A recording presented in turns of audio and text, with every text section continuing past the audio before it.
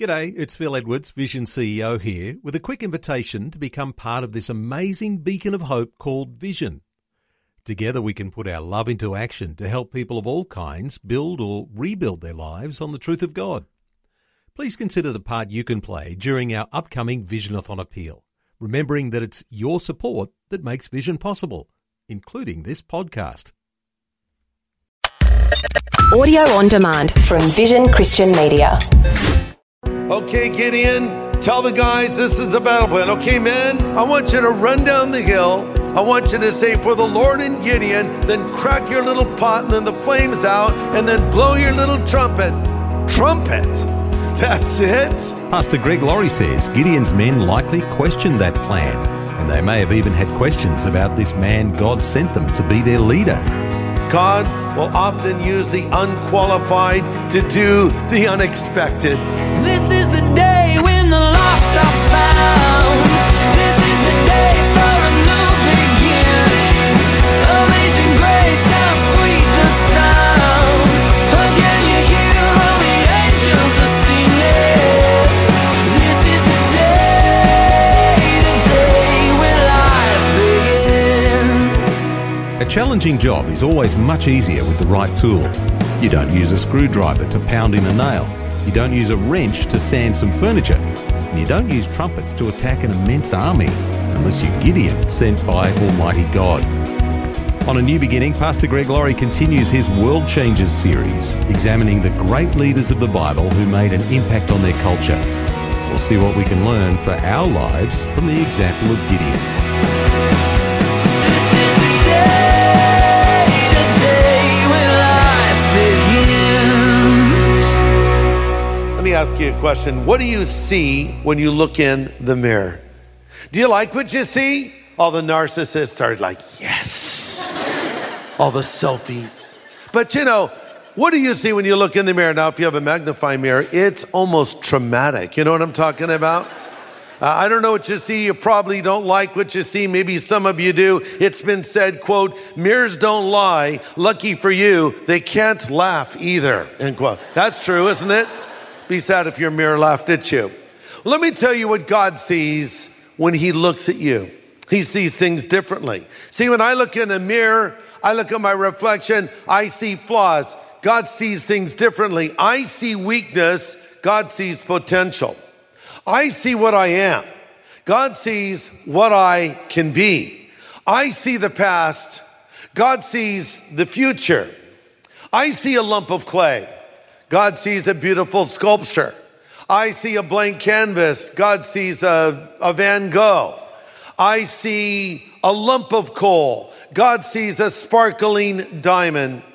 I see a vacillating, unsure Simon. God sees a Simon Peter, rock-like man. I see a persecuting Saul of Tarsus. God sees a great Apostle Paul. God sees things differently than I see them. And now we're going to look at a man that had no potential that we can see whatsoever, yet he became a bona fide world changer, and his name is Gideon.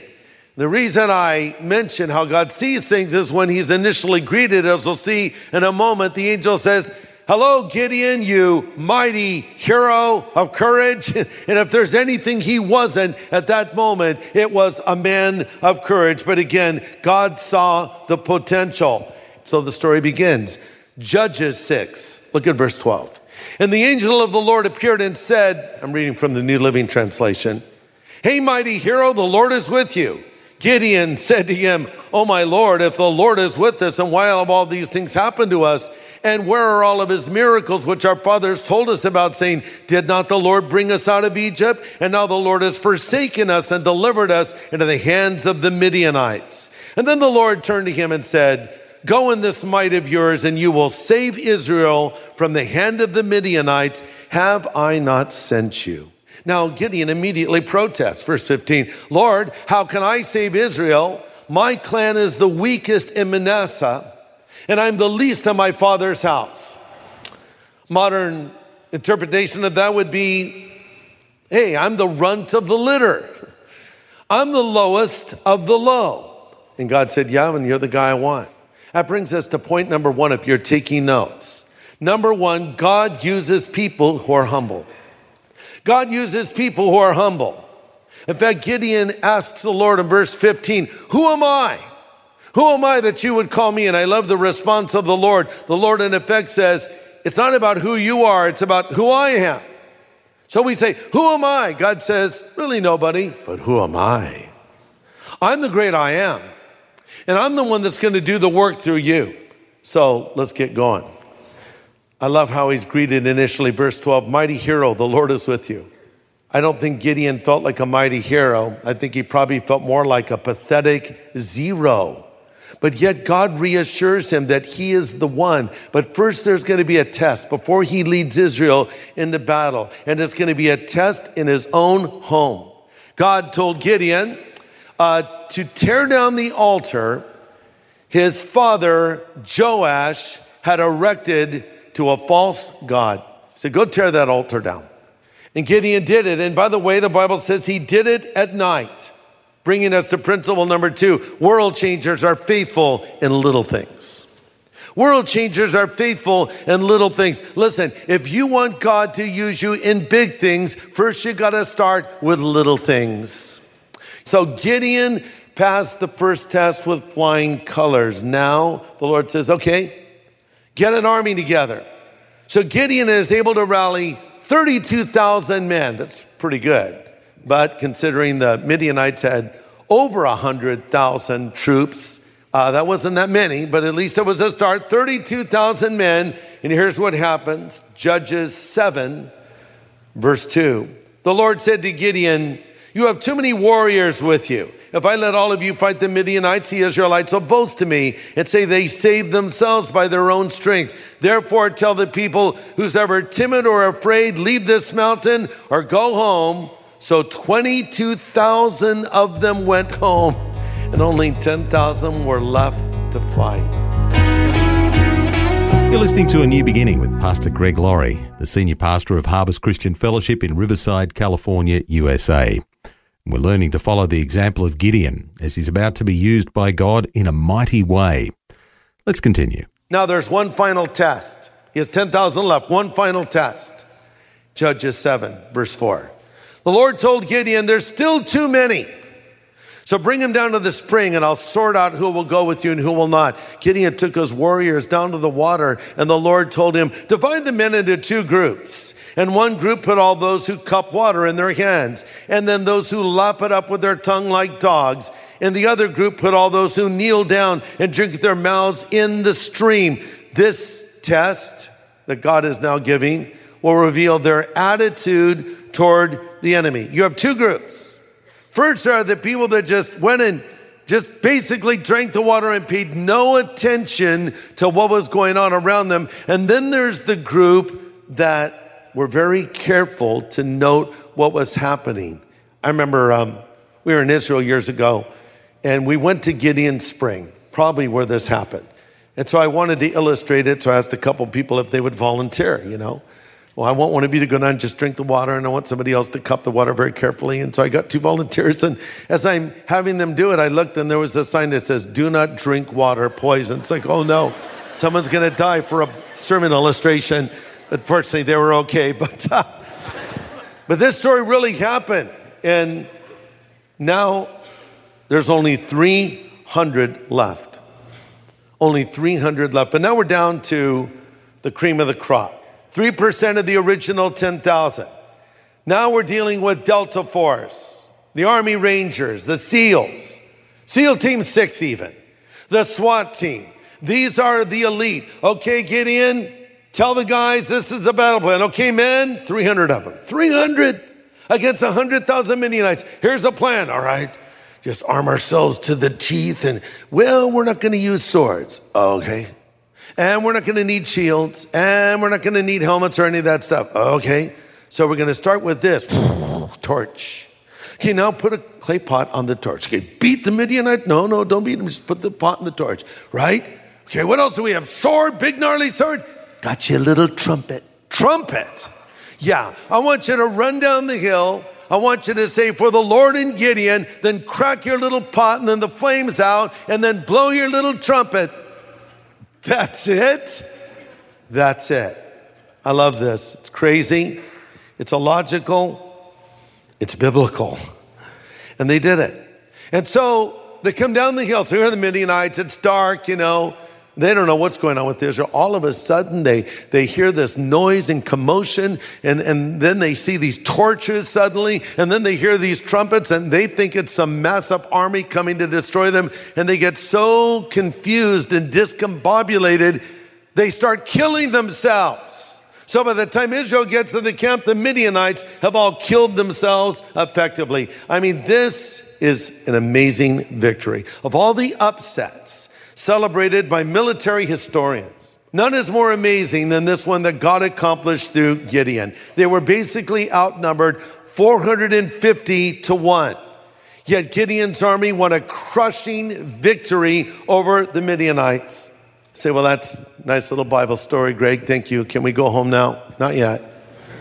Because we read these stories for a reason. They're not just here to entertain us.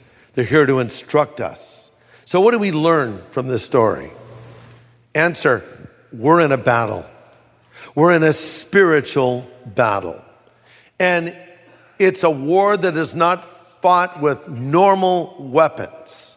Ephesians 6:12 says, we're not fighting against people made of flesh and blood, but against the evil rulers and authorities of the unseen world, against those mighty powers of darkness who rule the world, and against wicked spirits in the heavenly realm. See, here was the problem with those soldiers sent home. They underestimated the enemy. Don't underestimate your enemy. The enemy, your adversary, the devil, walks about as a roaring lion, seeking whom he may devour. Don't underestimate him. But at the same time, don't underestimate your God either. Your God is greater than your enemy, but your enemy is powerful. So you need to have a healthy respect for that and understand how to fight with this enemy. This war is not going to be won by clever strategies or plans.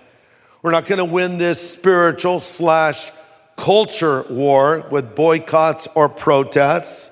We're not going to win it by withdrawing. We're going to win it by praying and preaching.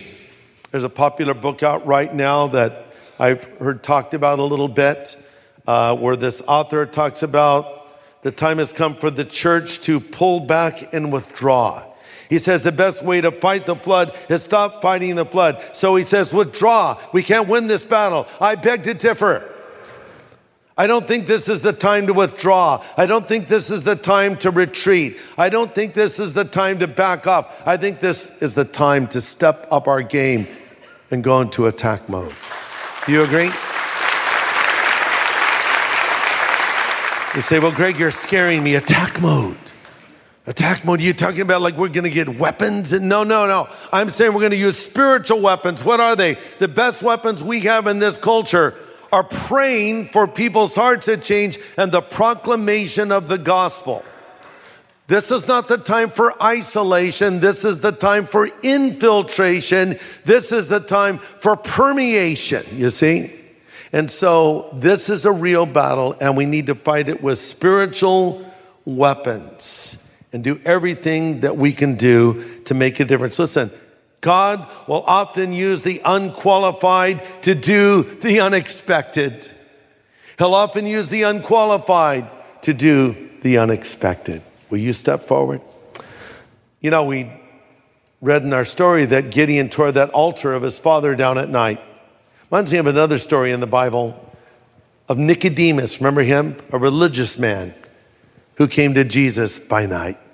And he said, good teacher, we know that no one can do what you do unless God is with them. And Jesus just said, hey, buddy, you must be born again. I love the way Jesus just cut to the chase with Nicodemus. Nicodemus, let's just get down to the bottom line. You need to be born all over again. Yeah, Nicodemus came at night. Probably was afraid to be recognized, was concerned about the opinions of others, not unlike Gideon. But he came to Jesus, and that's the most important thing. I don't care when you come to Jesus, day or night. I don't care if you come because it's crisis or if things are going well. The main thing is that you just come to Jesus. That's all that matters. Just come to Jesus. And you know, Jesus says, he that would come to me, I will in no way cast out. I won't turn you away. Do you need to come to Jesus today? Do you need his forgiveness? Maybe you are not even sure what will happen to you when you die. You would like to know you'll go to heaven, but you think that can't be known. Yeah, it can be. Through prayer.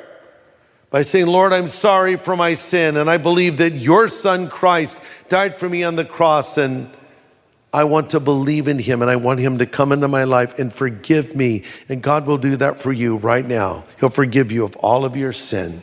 So let's pray. Father, I pray now for any person here or any person watching and listening who does not yet know you.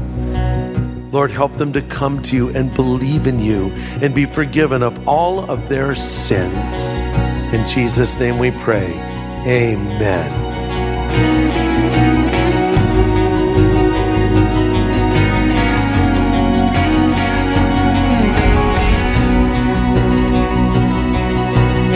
Pastor Greg Laurie with an important closing prayer. And if you've come to realize that you need to make a change in your relationship with the Lord, today's a great day to do it. And Pastor Greg would like to help you right now. As you've been listening to this today, maybe you've heard another voice. By that I mean, yeah, you heard me say a few things, but you heard God's voice speak to you deep in the recesses of your heart. And it suddenly dawned on you, this is what I need. Or to state it more accurately, this is who I need. I need Jesus and I want Jesus, but maybe you don't know how to make that connection. Let me help you. Pray this after me right now if you want Jesus Christ to come into your life. Lord Jesus, I know I am a sinner and I am sorry for my sin and I need your forgiveness right now. Would you come into my heart and my life as Savior, as God, as friend? I choose to follow you from this moment forward. Thank you for calling me and accepting me and forgiving me. In Jesus' name I pray. Amen. I know that was a relatively short prayer. Maybe you felt something as you prayed it. Maybe you felt nothing. That doesn't really matter because God's word says, these things we write to you that believe on the name of the Son of God, that you may know that you have eternal life. It doesn't say, so you may think you have it, or you may hope you have it if God's in a good mood. No, that you can know it. And I want you to know, if you pray that prayer and meant it, Jesus Christ, the Son of God, has come into your life. So congratulations. You're now a Christian. Now continue to follow the Lord. Thanks, Pastor Greg. And if you've just prayed that prayer, we'd love to help you to begin to grow in your new faith. We'd love to send you some resource materials called our New Believers Growth Packet. It'll help answer some of the questions you might have and help you get started off right. So get in touch for your New Believers Growth Packet. Call 1-800-00-50-11. Well, tomorrow, Pastor Greg continues his series called World Changers, and we'll consider the strong man named Samson. It's a story of God's providence, the power of sin, and how to find redemption. That's tomorrow on A New Beginning. This is the day when life begins. Now, if you'd like a copy of Pastor Greg's full message from today, it is available on CD from Vision Christian Store. Search What to Do When the Odds Are Against You at visionstore.org.au or call 1-800-00-50-11. Thanks for taking time to listen to this audio on demand from Vision Christian Media. To find out more about us, go to vision.org.au.